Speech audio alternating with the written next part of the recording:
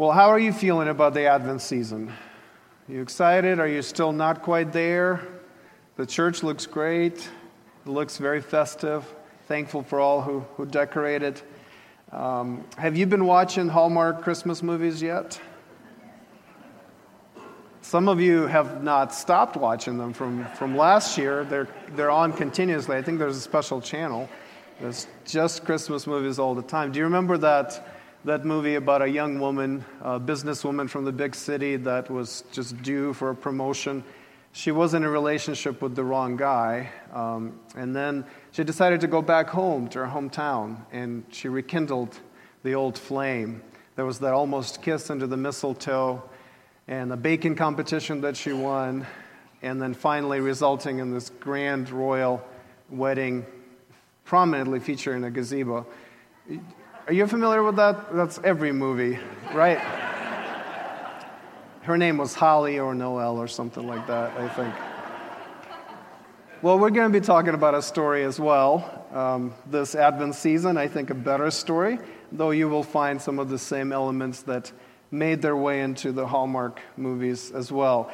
This Advent, we're going to be looking at Christ's birth from Mary's eyes. So we're going to be looking at some of the very familiar scriptures to you from the Gospel of Luke, and yet we're going to take a very specific angle. We're going to be looking at all of what happened through the eyes of Mary and examine her emotions and her ambitions and her fears and insecurities and how she felt and what she thought. All of that we're going to be looking in the next 4 Sundays.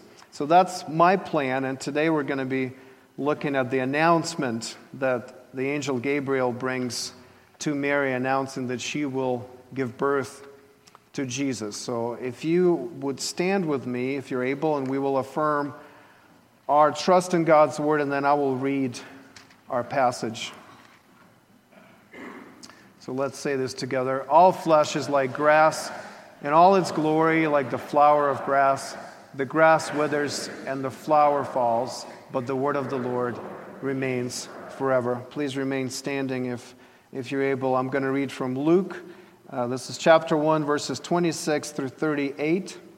And it's found in your Black Pew Bible on page 855. 855. If you don't have a Bible of your own, please take the one you have in front of you and take it home and use it. We'd love for you to have your own copy of Scripture at home. So please follow along, Luke 1:26.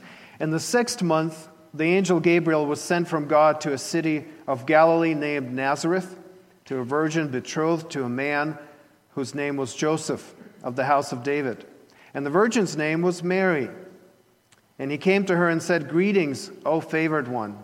The Lord is with you." But she was greatly troubled at the saying, and tried to discern what sort of greeting this might be.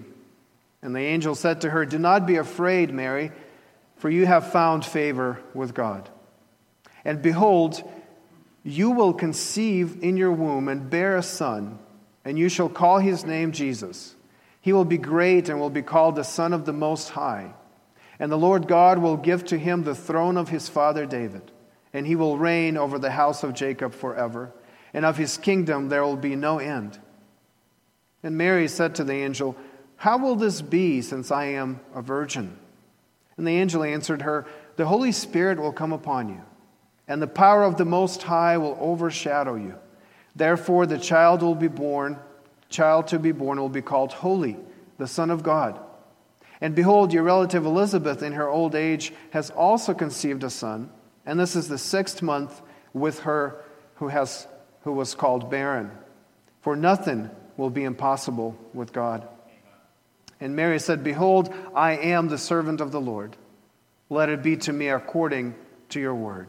And the angel departed from her. This is God's word. You may be seated. The main idea I'd like to focus on today is this. True faith, real faith, is rooted in and shaped by our experience of God's grace through Christ. True faith is rooted in and shaped by our experience of God's grace through Christ. We'll explore how God's favor or God's grace produced a certain kind of faith in Mary. So we'll be looking at her faith, but of course it's the same kind of faith that we need to cultivate in our own lives. So just 2 points in my outline: God's favor and our faith. God's favor and our faith. So when the angel comes to Mary, he says, "Greeting, O favored one, the Lord is with you." So that's the initial announcement that God has favored Mary, that God is favorable to her, that God is kind to her, that he has chosen her. Mary, of course, like, by the way, everyone else in Scripture, when encountering an angel, she's scared. She's greatly troubled. She doesn't know how to react to this. She's trying to figure out. She's processing everything that's happening.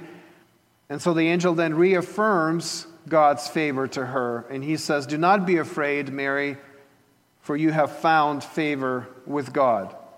Now this word translated favor here, just for clarity's sake, is the same word that's all over the New Testament and is usually translated grace. Same word. So in Ephesians 2, for example, familiar verse, Ephesians 2:8, "For by grace you have been saved through faith. This is not your own doing, it is the gift of God." By grace is the same word that's used here in Luke. So I want us to see that God is dealing with Mary by grace. In other words, God's choice of this woman to bear the Son of God into the world is not based on Mary's superior qualities, but on God's grace, on his sovereign choice, on his favor and kindness towards her. God's plans for Mary are not based on how well-suited and equipped and prepared she was to accomplish them, but on God's grace. This announcement, by the way, comes as a complete surprise to Mary. She's not waiting for this. She's not training for this. She is troubled by it when it comes. Now try to put yourself in Mary's situation. Here's this young woman in Galilee, not exactly the center of cultural and religious life of the time. She's just starting her life as an adult. She's betrothed, which is kind of like being engaged, except it's probably a higher standard. And being betrothed meant almost married. Marriage was still to be celebrated and consummated, but the commitment was already there. And so she's starting her life as an adult. She's betrothed to Joseph, this local carpenter. And then an angel tells her. Now imagine yourself as Mary, and then imagine what you're hearing from the angel. This is what the angel says, verses 31 through 33. "Behold, you will conceive in your womb and bear a son." Okay. "You shall call his name Jesus." All right, common name. And then it gets really, really crazy. "He will be great and will be called the Son of the Most High." The angel is saying, you're going to give birth to a baby who's going to be God's son. And the Lord God will give to him the throne of his father David. And this baby will grow up to rule like David, like the David of old, like the great king of Israel. And he will reign over the house of Jacob forever. And of his kingdom there will be no end. So this baby will be God and will rule and will be ruling in eternity and will fulfill all these promises and longings of God's people. So here's this essentially kid, right? Probably a teenager that is just living her life, getting ready for marriage and having children of her own and doing all that people did at that time. And an angel comes and says, this is what's going to happen to you. You're going to give birth to God. And this God will be a king and he will rule forever. And he will fulfill all these promises that God has made to his people. This is an incredible promise. Mary, you will give birth to the Messiah we've been waiting for all these years. Now, I think Mary is not given a list of excuses for why she can't do it like Moses. You remember Moses had a list when he was favored, when he was chosen by God for a particular mission. Mary's not given the angel any excuses, I think, because in her mind, this choice of her as the mother of this king is so obviously based on grace, there's no qualifications that need to be discussed. It is so surprising to her, it is so gracious on God's part that she has really nothing to say as an objection to that. Here's this angel announcing God's plan for her to give birth to the Messiah. What excuses could she have when she was chosen by grace? Now, I think this passage is so clear on that. And yet, and that's why it's surprising to me that this very passage of Scripture is used by some traditions to show that Mary, as a person, is superior to all other human beings.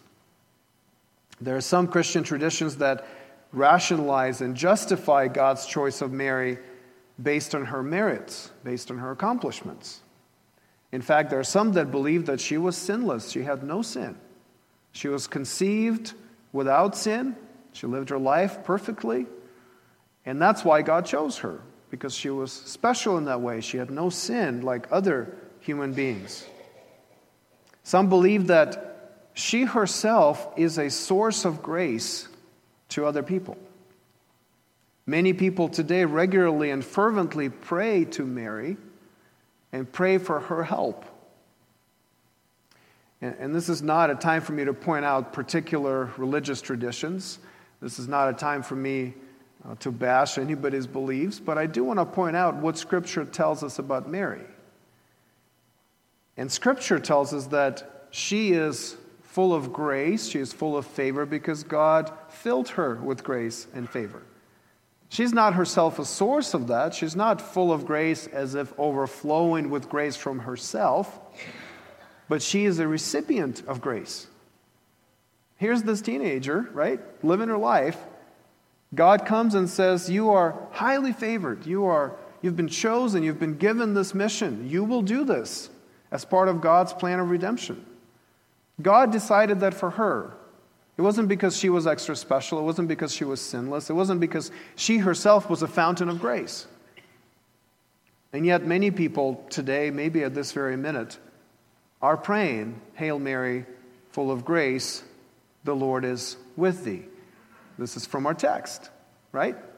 This is exactly from Scripture, but then that prayer gets weird. Blessed art thou amongst women, and blessed is the fruit of thy womb, Jesus. Okay, that's still okay. Holy Mary, Mother of God, pray for us sinners, now and at the hour of our death. It's interesting that Scripture, right, is pulled out and is used and is put together and packaged, and yet the meaning of this prayer is utterly unbiblical. I don't know how we get from here, from Luke's account of this story, to let's pray to Mary because she has a source of grace for us, she can help us. Mary is full of grace because grace has been shown to her by God, not because she has it within herself. Mary does exhibit some remarkable qualities specifically connected to her faith, which we'll be looking at in just a minute. But these qualities are typical of all Christians, all those who have been affected by God's grace. So to exalt Mary to the level that she has been exalted in some Christian traditions, and I come from a culture, from the Eastern Orthodox culture, that has the same tendencies. To exalt Mary to the level that she has been exalted in some traditions is utterly inconsistent with how the Bible describes her. Now listen to one commentator. It must be emphasized that God's choice of Mary to bear this child springs from His grace, not from any inherent merit that she possesses. She is the object of God's unmerited, graciously provided goodness. Her description as one who has found favor with God makes it clear that God has acted on her behalf and not because of her. In fact, Mary is totally perplexed by this sudden announcement. She did not ask for or seek this role in God's plans. God has simply stepped into her life and brought her into His service. Her asset is that she is faithful. She should be honored for her model of faithfulness and openness to serve God. But that does not mean she is to be worshipped. Luke wants us to identify with Mary's example, not to unduly exalt her person. I think this is exactly right. As you read the Bible, the portrait of Mary you see is not the Mary that we see in popular religion of today. And the question is why, and how did that happen? How did that happen that people who read the Bible in some way or have the Bible as part of their tradition, right, end up praying to Mary? How does that happen? Because it could happen to any of us if it's happened to many Christians over the years. Well, I think there are at least two reasons for how it happened. One, they're simply not as familiar with the Bible's portrayal of Mary as they should be. Marian worship is prevalent in traditions where the Bible is not widely read and is not regularly preached. There is a connection, of course. People who typically recite prayers to Mary are rarely found with their Bibles open reading about Mary from God's Word. And there's a connection because Scripture is so clear on who Mary is and what happened to her and the grace of God that came into her life that as you read it, it's impossible to start praying to her. But if you don't read it, you're going to rely on other sources, you're going to rely on other advice and traditions, and so you may end up praying to her. That's one reason. But the second reason is that we are all uncomfortable with grace. And this is where, of the past 5 minutes you could say, well, he's talking about someone else, some other religious people somewhere else. Let me bring the focus back on us. Because all of us, Catholic, Protestant, or Orthodox, we're all uncomfortable with grace. We would rather find a reason why God chose Mary and why he chooses us than accept that we bring nothing to the table when we deal with God. Isn't that true? Isn't it true that when you read these stories of people that God used greatly, the temptation is to say, well, what was it about them that moved God to use them in this way? And maybe I can emulate those qualities, and maybe I can conjure up this kind of merit, this kind of aspect in my life that would then move God to choose me too. It's easier to justify and to rationalize God's choices and say he must have had a reason. There was something about that person, there was something about that situation, than say God just does what he wills. And when he chooses people, he chooses them by grace. When he saves people, he saves not just good people that are almost saved, and he just kind of pushes them a little bit, but he takes any sinner and transforms them and changes them and chooses them and blesses them regardless of who they are and what they've done. Many of us are uncomfortable with grace. Now, and I know for us here, we proclaim our faith in this doctrine that we are saved by grace alone. We talk about it all the time. And yet, I bet many of us, if not all of us, are struggling with that. It's hard for us to say, the reason I'm a Christian does not lie in me.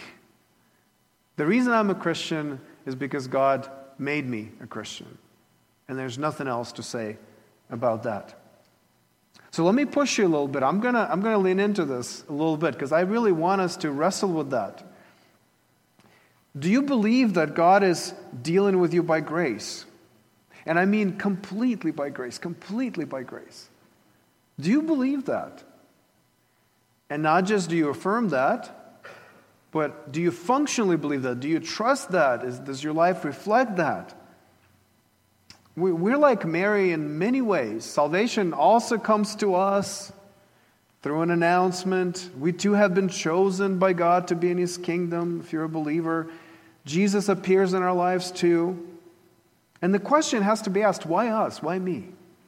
Why did the gospel come to me and not to my neighbor and not to my brother and not to my parents and not to my coworker? Can you accept that it is completely by grace, that there's nothing inherently good in you that determines God's choice of you? Can you accept that you do not deserve God's even notice in your existence? Can you accept that you have not merited any of His blessings, that all of that is by grace?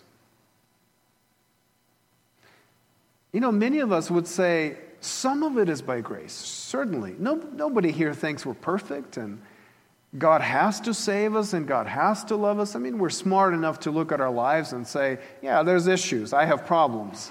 I have not done well in that relationship, and I made a bad choice there, and I made a deliberate action there that is sinful. We should all be able to say that if we're just honest with ourselves. But so many of us believe that it's just a fraction of my life that's bad. And if God can only fix that fraction of my life, then I'd be fine. But I kind of have a lot going for me to begin with. And it makes sense that God would choose me. It makes sense that He would bless me with entrance into His kingdom and a relationship with Him. Is that how you feel? You don't have to say it, okay? But is that how you feel? Are you wrestling with these issues?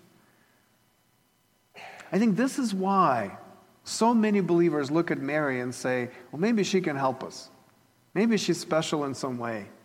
Maybe we go to her, because if we deal with God directly, what do you have to bring to Him? And if you think long enough about that and you process that and you emotionally really engage with some of these insecurities we feel, we have to say, if there's a way for us to be with God, if there's a way for us to have peace with Him and a relationship with Him, it has to be by grace. And it has to be completely by grace. Grace, God's grace. Grace that will pardon and cleanse within. Grace, God's grace. Grace that is greater than all our sin.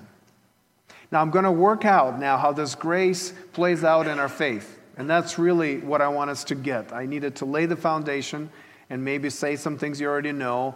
But now we're going to work it out and see how Mary's faith actually reflects her experience of grace. And the kind of faith she has can only be explained by her experience of grace, which is every Christian's faith, I think.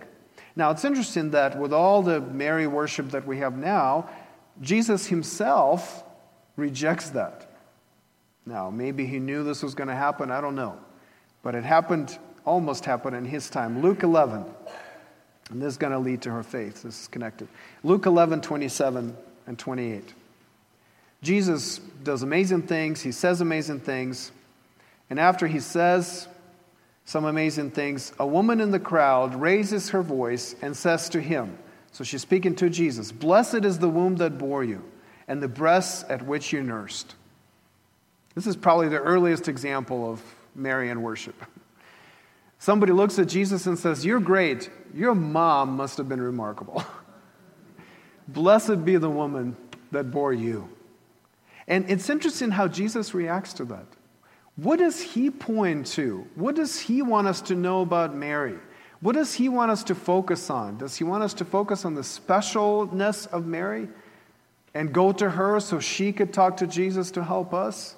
No. Look at what He says, verse 28. He says, "Blessed rather are those who hear the word of God and keep it."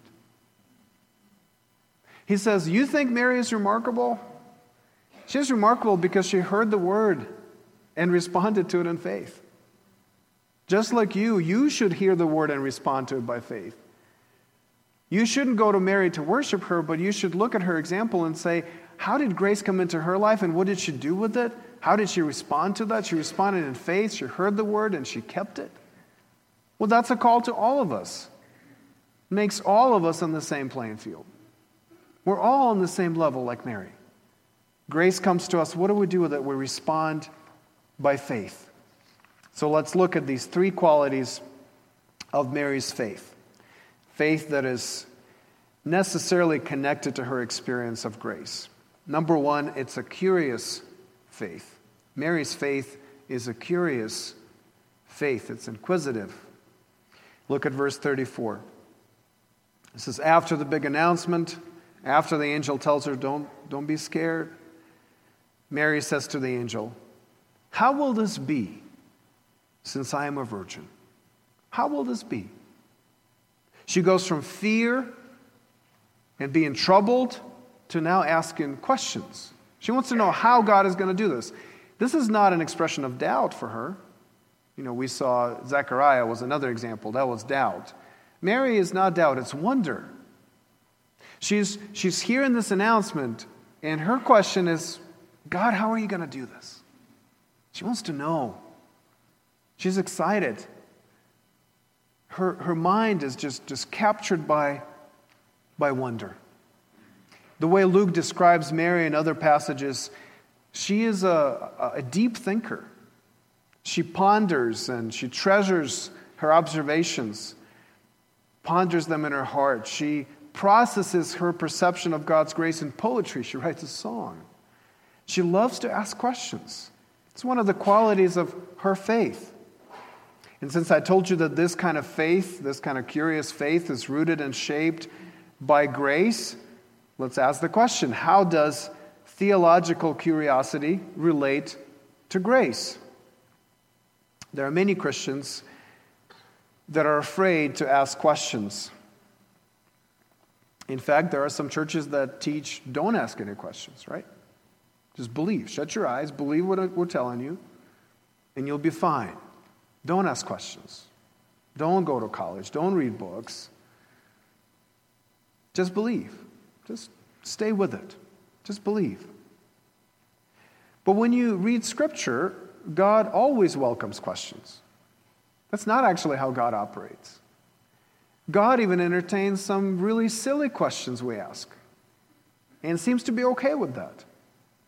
It seems that God is encouraging us to explore and to even speculate in some ways, but certainly to ask Him questions. Now, we're afraid to ask them often because we don't know what the answers are going to be. I think that's really the reason. You grew up in the church, for example, you've been taught a certain way, maybe you've been catechized and you've memorized the Westminster Confession of Faith, and you feel like if I just step out of this just for a second, if I ask the wrong question, I'm going to discover that this whole thing is a house of cards. And it's just all going to tumble down, and what am I going to do then? I think there's a lot of people, there may be some people here at church today, that are thinking, I better not ask any questions, because I don't know what the answers are going to be. And maybe I'm not going to like the answers to my questions. And so you just kind of keep quiet. That's not Mary's faith.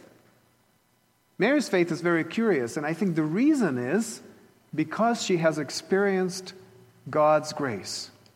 Now imagine if you were already confident in your relationship with God, because it has been established by grace. If you were already convinced that this God is real, that He is good, that He is committed to you, all these things come to us by grace, then you can explore Him as much as you want. Ask any question you want. Because there's no fear to find something you don't expect and all of a sudden to realize God is not the way I thought He was. If God is who He says He is, and if grace is how He deals with us, we don't need to be afraid to explore, because all we're going to find is more grace and a more wonderful God. Isn't that freeing? Is it freeing to you? I want this to be freeing. If you're wrestling, you're thinking, I don't want to ask any questions, I want you to start asking questions. Because if you have experienced His grace, and your relationship with Him is settled, it's good because it doesn't depend on you. It doesn't even depend on how well you ask or answer questions. And if that's true, if He is a God of grace, you know what? Have a good time and explore. Ask questions. Ask even irreverent questions sometimes. God doesn't seem to be put off by that. He wants to tell you more about Himself. He welcomes an inquisitive mind. He welcomes curiosity. Now, this is not inventive curiosity. This is not, we're not innovating. We're exploring what already exists. We're going into the depths of God to learn more about Him and His grace. Let me give you an example that hopefully clarifies what I mean and also makes you chuckle a little bit. Are you familiar with the great franchise Curious George?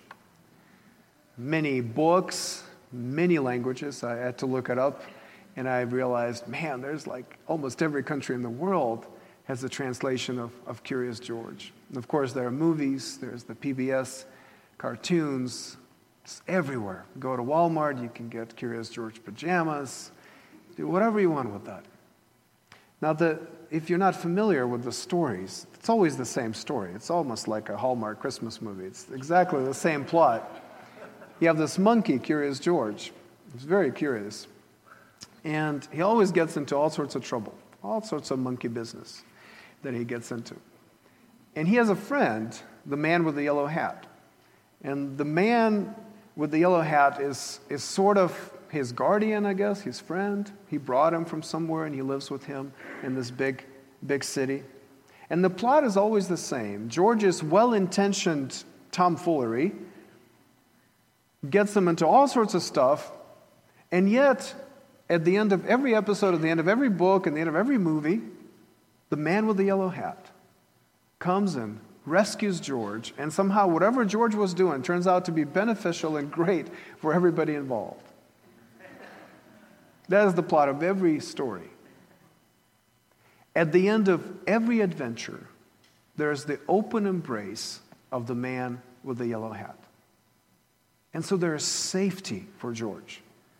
You don't need to wonder how this story is going to end. We know. Every story is going to end with the man with the yellow hat coming to his rescue. There's no fear in George's life. He does all these weird things because he's kind of a fun monkey. I mean, it just comes from a good heart. But there's no fear. There's no real danger in his life because he knows at the end of the day, his friend, the man with the yellow hat, is going to be there. And it's all going to be okay. His experience of his relationship with his friend, you see, it colors his life. And somehow he's free to do all these things, knowing that somehow everything is going to turn out to be okay. Now let's apply this. Is your faith a curious faith? Are you asking questions? Are you pondering and treasuring and thinking and exploring like Mary? And it has to happen in this book, because this is our source of God, who He is, His grace, His stories, His character. Are you in the Bible? Are you reading the Scriptures regularly, carefully, attentively, studying them, memorizing them, learning how they fit together, processing your theology through the lens of God's Word, looking at Mary in Scripture? Are you doing that? Is that a pattern of your life? Because if grace has affected you deeply, your faith is going to be curious and it's going to lead you to His Word. Number 2, Mary's faith is a growing faith. It's an ever-growing faith. It's developing. Look at verses 35 through 37. The angel answered her, "The Holy Spirit will come upon you, and the power of the Most High will overshadow you." So that's the response to her question, how will this be? "Therefore the child to be born will be called Holy, the Son of God. Behold, your relative Elizabeth in her old age has also conceived a son, and this is the 6th month with her who was called barren." And this is the key phrase, "For nothing will be impossible with God." Nothing will be impossible with God. So her question, how is this going to happen? The answer is, God is going to do it. This is how. And by the way, nothing is off limits here. God can do anything. So as Mary was exploring God and His grace, she realized that He's even bigger than she knew. She asked about a virgin giving birth to a child, but she ended up discovering that nothing will be impossible with God. I wonder what she was thinking as she heard it. Was she thinking, if God can make a virgin give birth and nothing is impossible with God, what else is He going to do? That's kind of how I see Mary. I see a little sparkle in her eye saying, okay, you're going to do this incredible, amazing thing I'm still trying to wrap my head around. But nothing is impossible with you. What else are you going to do? What else am I going to believe?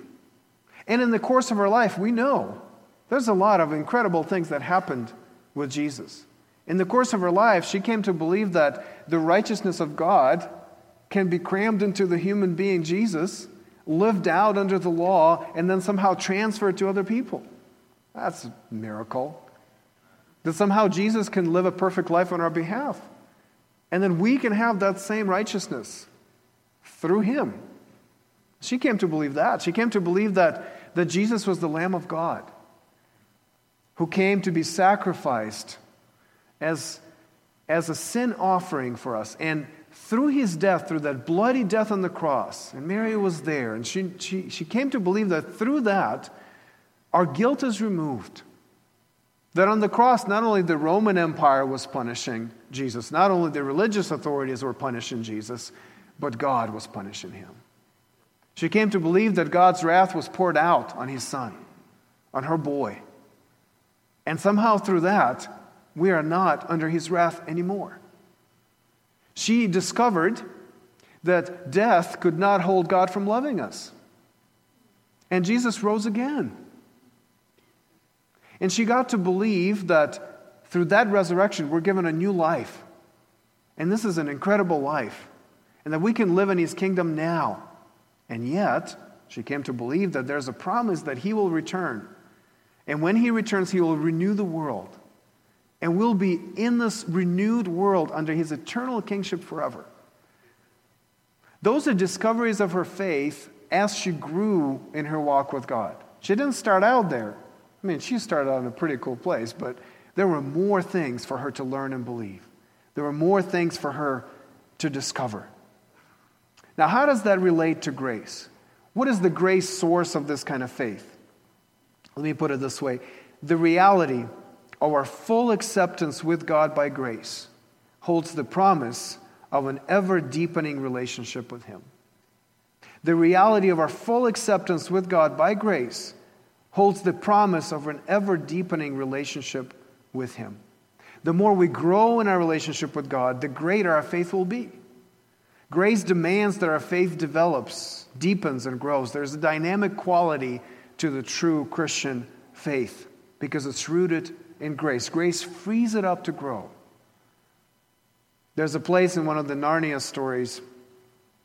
Who read Narnia as kids or adults? Okay, so good audience. There's a place in one of the Narnia stories where Lucy, one of the main characters, meets Aslan, who's the Christ figure in the books. And she and her friends had not seen him for a long time, and so she meets him again, and she says to him, "You're bigger." Aslan answers, "That's because you're older." And she says, "Not because you are?" He says, "I'm not. But every year you grow, you will find me bigger."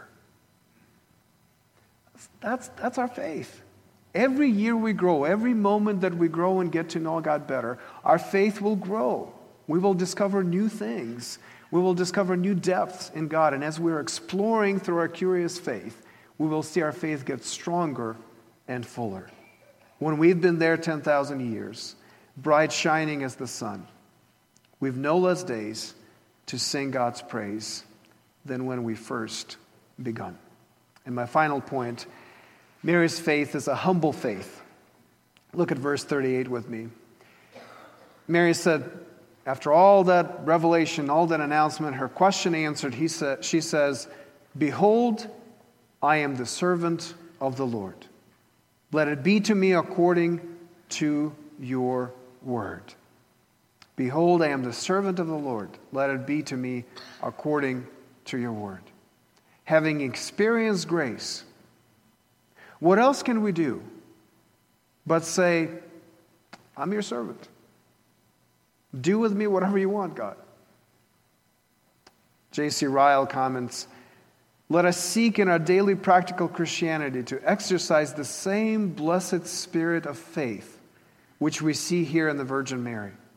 Let us be willing to go anywhere and do anything and be anything, whatever be the present and immediate inconvenience. so long as God's will is clear and the path of duty is plain. That's the spirit of Mary. That's her faith. It's a humble faith. It's a faith that comes out of grace, right? So if you experience God's grace, what else can you do but say, okay, I am your servant. I'm going to go wherever you tell me to go. I'm going to be whatever you tell me to be. I'm going to do whatever you ask me to do. I'm all in. You see, if your relationship with God is based on a contract, if conditions have been determined, if God said, this is what I'm doing for you, and in return, this is what you're doing for me, then there are limits to what he can ask of us. Of course there are. And the limits are determined by that agreement. If God says, I will only do this much for you and no more, but I'm only requiring you to do this much for me and no more. So if he comes to you with a crazy idea, you can easily say, yeah, but that's not our agreement. That's not supposed to happen in my life because, we had a deal. I do this and you do that. And many people feel that way. My deal with God is I show up to church. I'm pretty consistent. And God will keep me healthy. That's my deal with God. He will do that, I will do that. If one of us breaks that, then the other thing is off.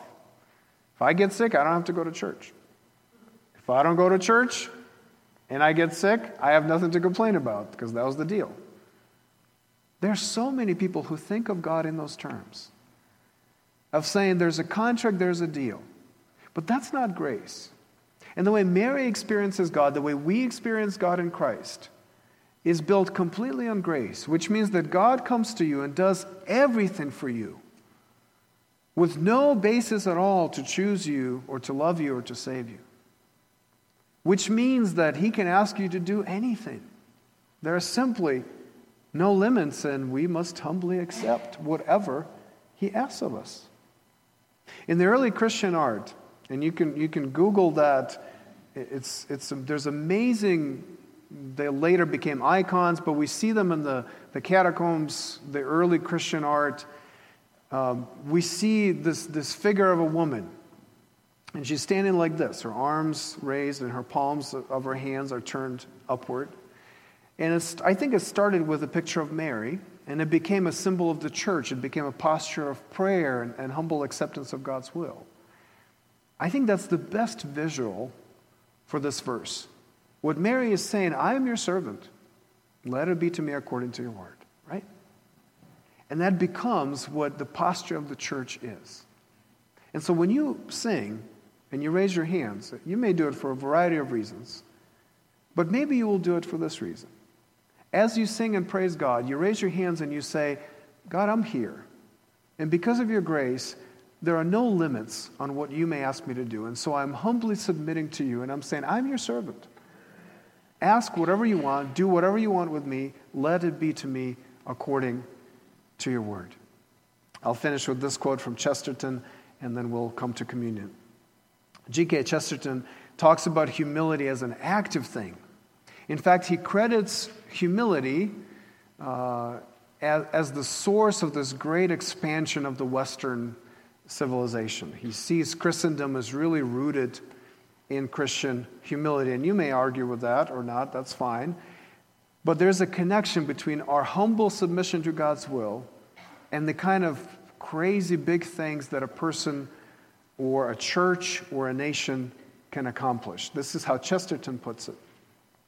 The whole secret of the practical success of Christendom lies in Christian humility, however imperfectly fulfilled. For with the removal of all question of merit or payment, the soul is suddenly released for incredible voyages. If we ask a sane man how much he merits, his mind shrinks instinctively and instantaneously. It is doubtful whether he merits 6 feet of earth. But if you ask him what he can conquer the stars. Chesterton, as he often does, puts it just completely on its head. And he says, if you ask somebody, what do you deserve? What can you earn? What can you achieve in your own strength? We would limit it. But if you ask somebody, if there's no question of merit or payment or earning, take it off the table. What can you do? What can you conquer? We would say, I can conquer the stars. And that is the spirit of the Christian. We come humbly to the Lord and we say, do whatever you want with us. Because none of what I'm doing for you is earning your acceptance, which I already have.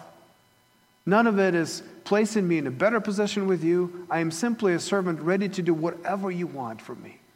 And sometimes God asks us to do big and bold things.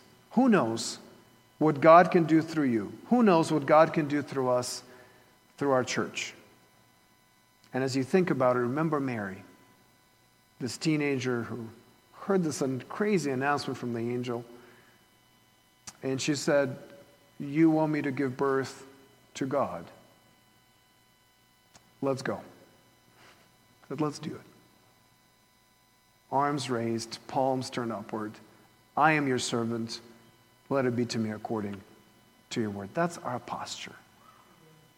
We're going to come to the table, and as you come to the table, I'd like you to keep thinking about your faith and how it's shaped by the experience of grace in Christ. Is your faith curious? Are you exploring the depth of God? Is your faith growing? Are you stronger today in your faith and understanding and relationship with God than you were a year ago, last Advent season? And is your faith actively humble? Are you ready for God to call on you and ask you to do something big or small for His glory? Come to the table and have your faith shaped by God's grace in Jesus. Come and see His grace on this table. You too are favored. You too in Christ. If you're not a believer, if that experience of grace hasn't happened to you, if you are seeing your relationship with God as a contract, if you're seeing God as someone who you cannot ask any questions of, I would like you to consider Jesus today. Consider His grace. Consider that He comes to us just like the angel came to this teenager in Galilee with an announcement. Announcement is, you are favored. God is with you. Christ has come to save you. And come to Him and embrace Him.